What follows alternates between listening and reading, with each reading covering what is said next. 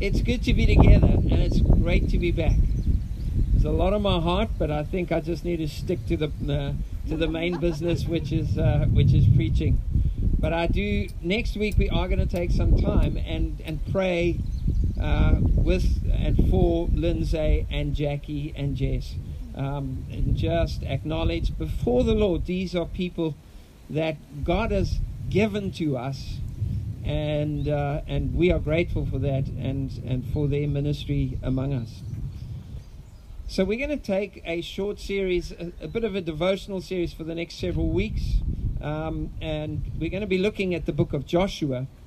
And this morning's sermon is called Every Place You Set Your Foot. It's based on a promise that God gave to Joshua. Every place you set your foot. Now, some friends of ours once inherited a beautiful farm.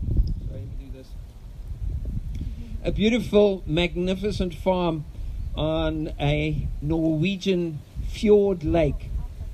And even though the farm was legally theirs, it was really only theirs on paper because they were missionaries in South Africa. And if I remember correctly, what emerged during the legal process is that the only way they could inherit the farm, that the farm could actually become theirs, is if they lived there. And they faced a really tough decision. Up until that point, they'd given themselves here in South Africa and a lifetime of investing themselves in ministry. They were heading towards retirement, and they faced this massive decision. Here we have this inheritance. Do we take possession of what has been promised? Do we make a total change of life to receive that which is legally ours? And I remember being struck at the time how closely their situation actually mirrored the challenges and the issues faced by the children of Israel under Joshua. You see, Israel has moved out, and they're now out of the desert and very much in enemy territory. And in particular, they defeated the kings of Sihon and Og. And you can read about that in Numbers chapter 21. And if you can look up on the slide just behind me, the PowerPoint, I'll show you a map. And you can see that they were just to the east of the River Jordan. And there was a land that they had conquered over there. However, it's one thing to win a battle. It's one thing to move into territory. It's another thing to hold that new position and safely make it yours. And of course, they hadn't even crossed the Jordan at this stage. So at the time of Moses' death, the children of Israel faced several dangers. They faced the very real possibility of defeat in battle.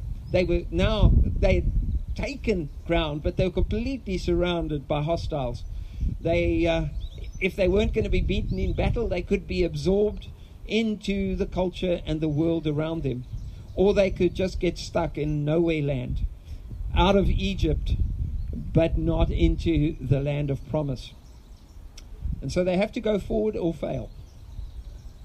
Have you ever got to the point where you've kind of gone somewhere, and now you've literally got to go forward? There is no turning back. In aviation terms, we talk about crossing the red line for pilots when your fuel reserve reaches a point where you can no longer return to your place of departure.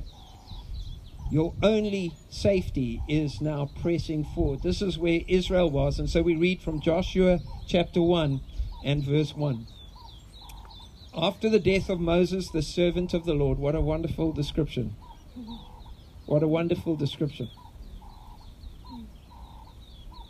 So many people tried to be heroes. Moses was content to be a servant. Numbers 12 tells us he was the most humble man in all the earth at his time. I think he wrote that.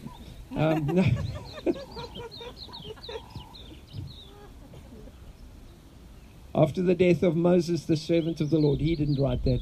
The Lord said to Joshua, son of Nun, Moses' assistant, Moses, my servant, is dead.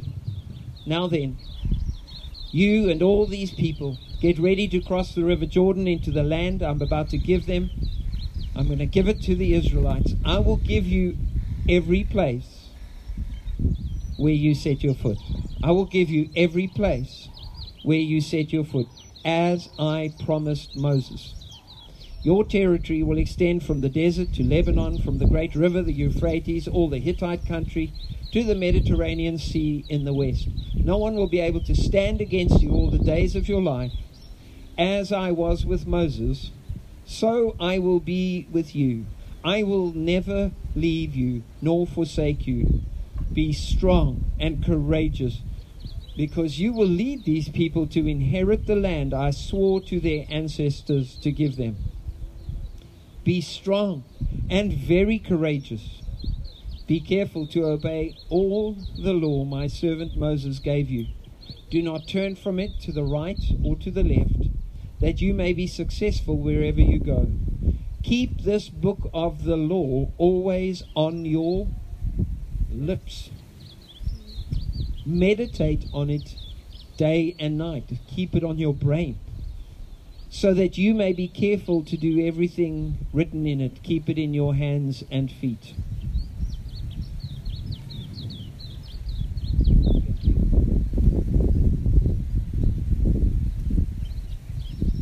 Then you will be prosperous and successful. Have I not commanded you? Be strong and courageous. How do you command someone to have courage? You just scare them with the alternative. So you're courageous over there because you know this one is even bigger over here. And so when we face our fears, it's because we know that we have a God who is so much greater. Do not be afraid. Do not be discouraged. There's something in fear that is chosen. There's something in discouragement that is volitional. Don't partner with them. Don't listen to their lies. They're in the atmosphere around you. They want to inform the way you live, the way you act, and what you do. Don't go there. For the Lord your God will go with you wherever you go. That is the atmosphere. That is the spirit. That is the presence you want to know. So the first thing we see is they get promised a home of their own. Isn't that a wonderful thing? When you've 400 and something years plus another 40 years in the wilderness, you have not had a home. Generation after generation after generation. This is a nation that has lived in borrowed places. And they have been promised a home of their own. But this promise is very conditional. You can have the whole land, literally every place. I'm going to give it to you, but there is a condition. You only get where you go.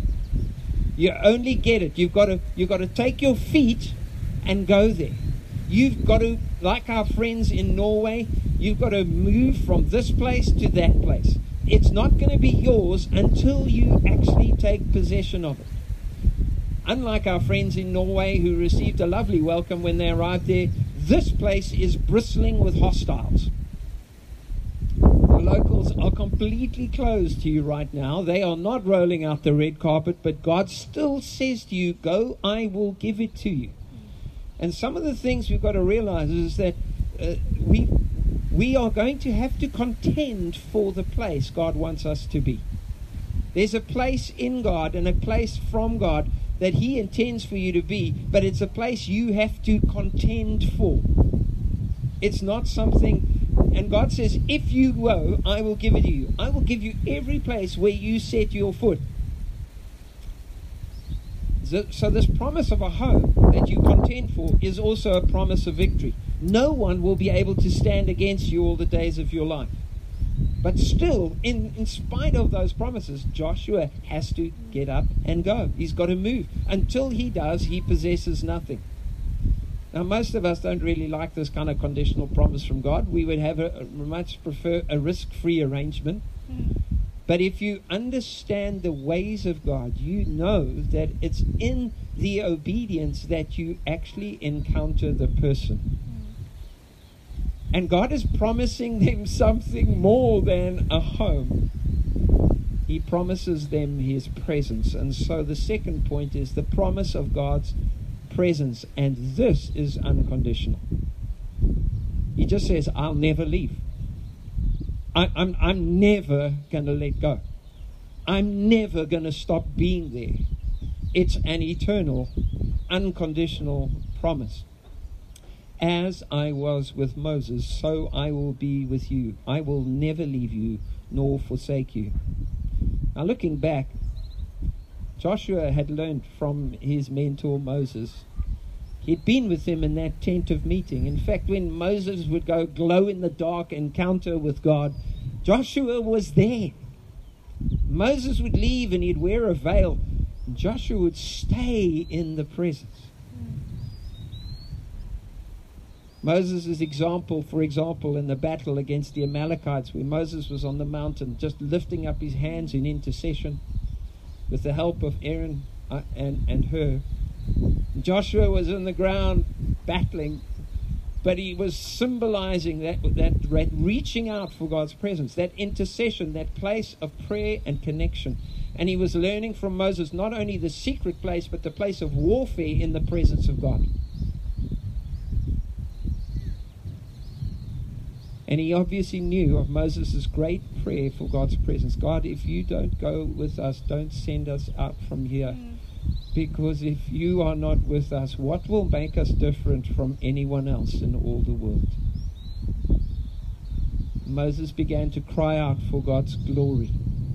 So not only are they promised a home, but they are promised the unshakable, unconditional presence of God. Now, some theologies and churches are almost dismissive of the manifest presence of God. They argue that since Pentecost, the Holy Spirit has been given to the church, and you can just take this as a given. And I've just been saying it's unconditional. It's like God's He's never going to give up on us. So you don't actually need to seek or endeavor to host or sustain His presence. But I think that's a mistake. It is a given that the Holy Spirit has come. Thank you, Holy Spirit. We love your presence. And we don't earn a gift, but you do need to open it. You need to receive it. And the way you open the grace and the gift of the Holy Spirit is you honor His presence. And then as He begins to work, you work with Him and you obey Him. Jesus was literally defined by the presence of God. But interesting, even in His life, for example, in Luke chapter 5, we read that now the power of the Lord was present to heal the sick. There were times in Jesus' ministry where God's presence becomes, and the technical word is manifest. It's so unmistakable. Well, actually, wait a minute. It's manifest, but it's still mistakable. You see, we might be tempted to say that God's presence is unmistakable, but that would not be true to Scripture. There's Jesus ministering in amazing ways, and many people completely miss it. We would imagine that if the Son of God, God the Son, true God of true God, is among you, and by the power of the Spirit, He is doing ministry. His anointing is increasing. People are being set free. The brokenhearted are being comforted and strengthened. And those who are held in captivity are being set free, and the blind are seeing. You'd think this is unmistakably the presence of God, and yet people mistake it. Jesus heals a man born blind, and people still go around going, is this the guy? Is this the guy? It is so easy for us to miss this unconditional promise of God. Just turn to the person next to you and say, this is easy to miss. This is easy to miss.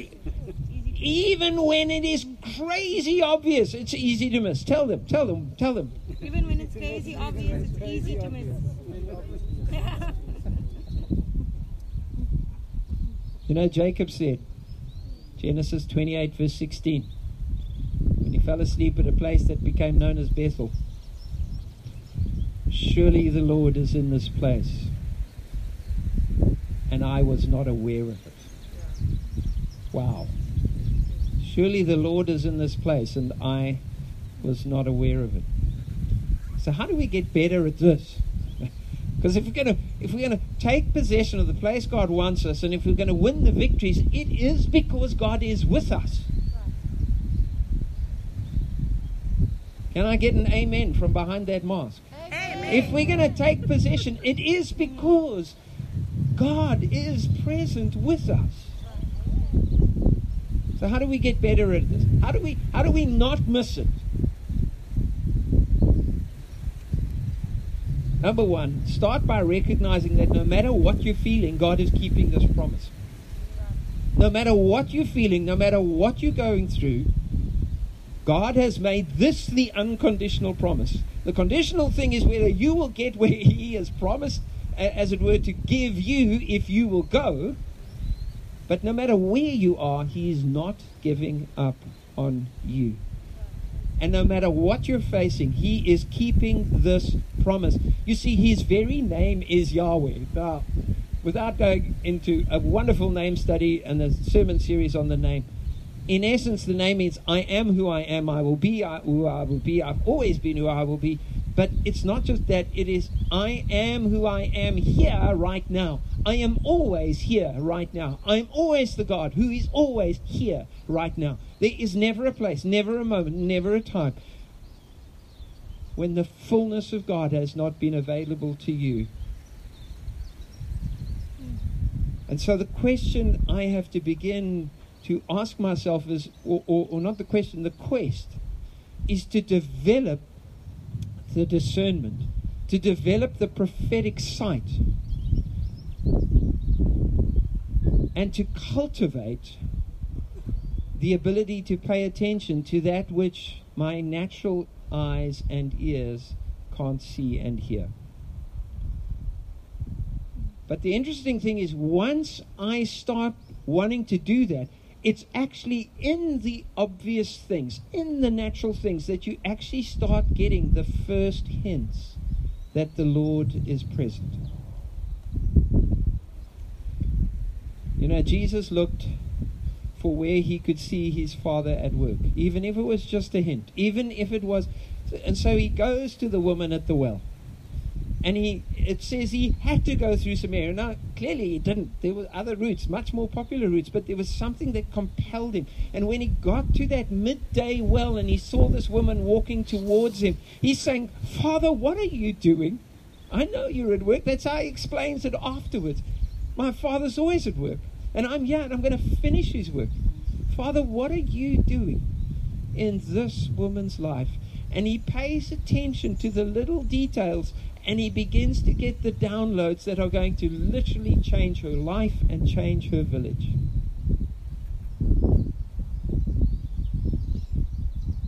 And so the first thing is, start by recognizing God always keeps this promise. The second is, actively cultivate prophetic attention and imagination.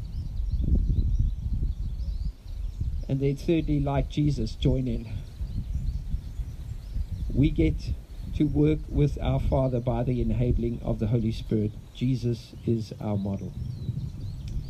I'm going to keep rolling. There's more I could say. But then they promised the path to success. Verse 7, be careful to obey all the law my servant Moses gave you. Don't turn from it to the right or to the left, that you may be successful wherever you go. Keep the book of the law always on your lips. Meditate on it day and night, that you may be careful to do everything written in it. And so we have the land of promise and the place of God's presence that come to us through the book of God's words. Now, there are no shortcuts. Remember, we started praying at the beginning. What Jesus tells that woman at the well: Spirit and truth. Daily, I need to bring this to mind and deeply rewrite the story of my life according to the book of God's words. So, one of the things I'm told to do is I've got to put this on my lips. It's amazing when you speak about something that you have to think about it beforehand. But sometimes even just taking it, like Dave and Caro did, and they took Psalm 103, Psalm 104, Psalm 105, and you literally take the words onto your lips, something begins to stir inside of you. And then he says, I want you to meditate on it as well. So now you're speaking it and you're beginning to process it. And meditation, according to Scripture, yes, it does involve bringing stillness to your thoughts and focus, but you don't have to meditate into a vacuum. In fact, you meditate according to content. And you take God's word and you make it the content of your thought and reflection. And over time, the interesting thing is that most of this law that he was talking about was actually narrative.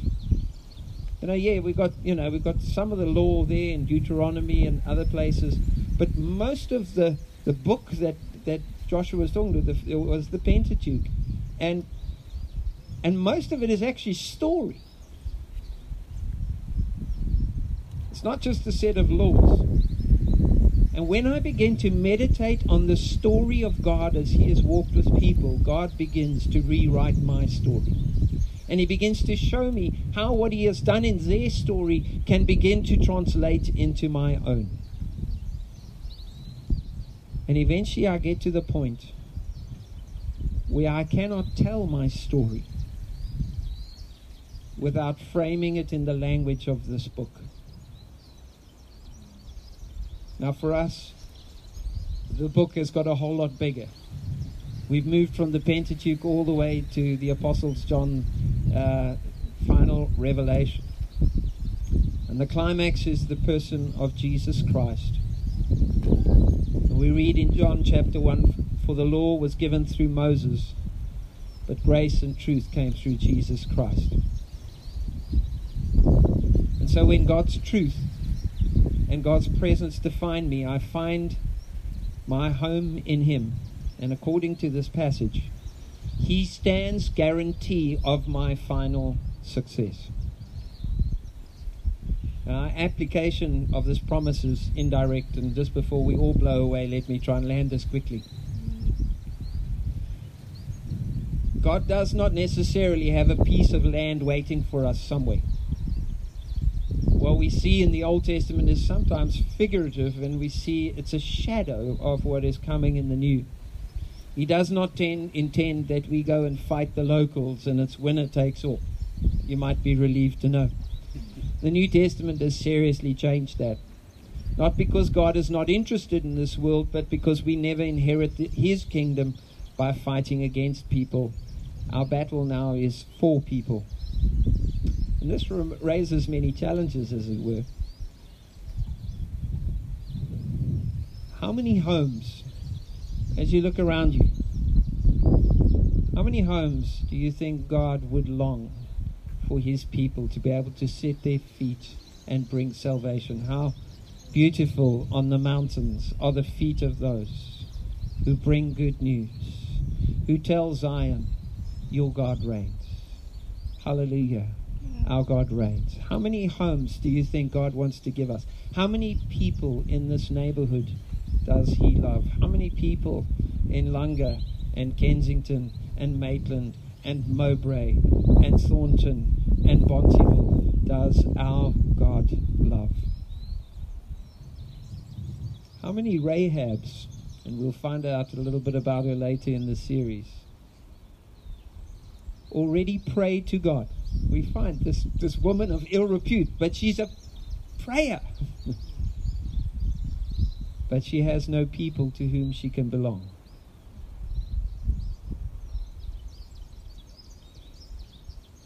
You see, God's promise to us remains, but it's where we will set our feet. It's where we will actually go.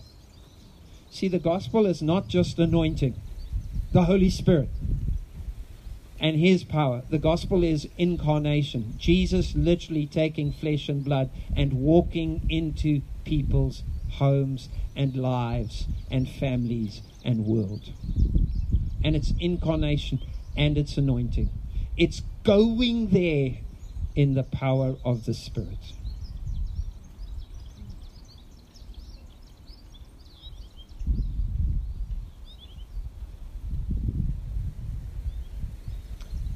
And I think the challenge we face is, do we settle where we've found ourselves comfortable? Or will we fight for people? And next week we're going to look at that. Now most fights are ugly, but Paul calls this fight for the sake of others.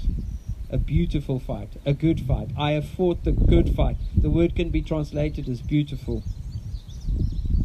You see, when we join God and contend for the lives of others,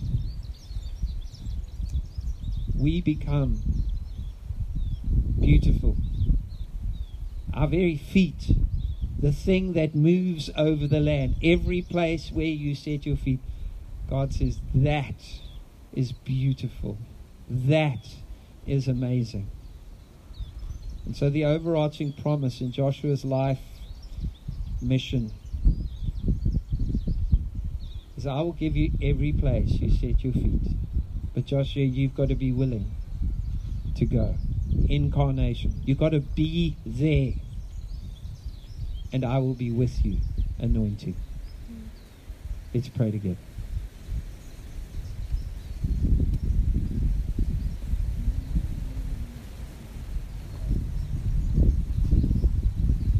Father, we thank you even in this breeze, which is picking up, that you remind us of your eternal, unshakable, unconditional promise that you will never leave us, never forsake us.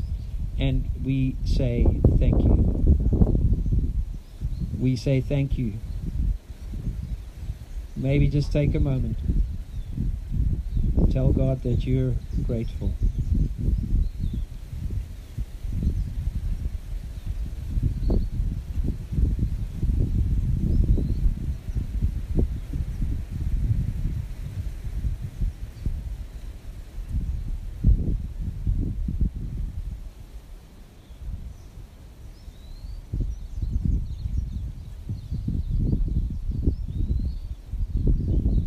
Father, we thank you that as we look at this community around us, firstly this one in which we are children of God together, we say thank you that we get to be a people. Thank you that we are your bride. Thank you that we are a light. But we pray that we would be a light to the world. And we pray that your mission through us would accomplish your purpose.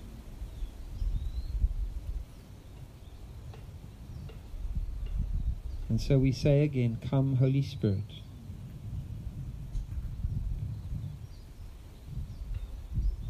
Come, Holy Spirit. I just sense for some of you, God wants to just awaken that kind of prophetic attention span. It's like, Lord, I've got a little rusty at seeing you, at discerning you.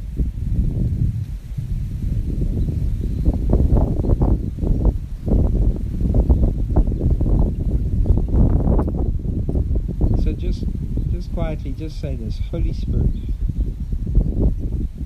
I honor your ministry.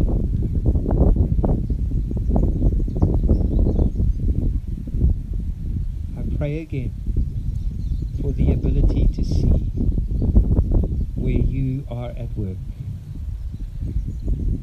I ask again for the capacity to hear your voice of wisdom and counsel. And I ask you, help me not to mistake what you are doing. In Jesus' name, amen. Okay, we're going to quickly pick up a testimony first. Thank you, Juliet. It should be on. Okay, testing? Yeah. Okay. So I was so encouraged by your sermon, especially what you said about it's one thing to get the victory, it's a whole other thing to hold on to it and to maintain it. And a friend of mine had, her husband had a massive heart attack 2 weeks ago. And it was just absolutely terrible. But a week before, so the heart attack was on the Saturday, and on the Monday she had a dream, and the Holy Spirit prepared her. Can you hear me okay? Yeah. So she had this dream where she was standing with her arms folded around her chest, and her pastor came to her and tapped her on the arms and said, "No, girl, you can't stand like that. You can't stand in that position of disappointment. You have to put your one arm up in front of your face and your other arm forward like this in a battle stand." And he said to her, you cannot partner with disappointment. So she didn't know what the dream was about, and she woke up and told her husband, and she wasn't sure what was coming. And then she's so grateful in hindsight for that dream, because in the 2 weeks after his heart attack, they thought they were going to lose him like several times. There were 3 nights she didn't sleep. The hospital phoned and said, it's not looking good. Now he's got a chest infection. Now he's got this. Now he's got that. It was hectic, but it was so helpful for her to know that she had to repent of standing in anything except victory. She had to repent if she was partnering with any disappointment, any failure, like okay, we've lost this battle now. She had to repent of that and stand in victory and say, God, I'm standing in victory. I know you're going to come through. I know you're going to provide. I know you're going to heal him. I know you're going to bring us through. And now, when she sent me the message yesterday, her husband was sitting up in bed in hospital. So thank God for that. But it was so powerful what she was sharing. Thank you so much. Just about, it's one thing to know that you have the victory, and it's a whole other thing to hold on to it and not let go. Thank you, Juliet.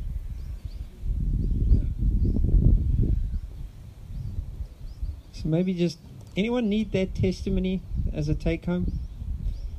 Like, just stand.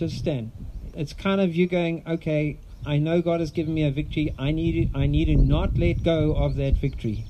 I need to hold that victory. Okay, let's pray together. Father, I thank you for victories. We thank you for what you've done. We thank you that you, just as you granted Israel victory, so now you wanted them to not lose the breakthrough, not lose the territory, not surrender what you had given. And Father, you see and you know every person, every situation represented right here, right now. And we just speak faith to your hearts, church. I speak faith. I speak fresh anticipation of the victory that God will enable you to stand in going forward. You know he's given you victory, and you're not going to surrender that ground back to the enemy. In Jesus' name, I bless you to stand. I bless you to trust him. I bless you to persevere and to see the full outcome that you're trusting for in Jesus' name. Amen. Amen.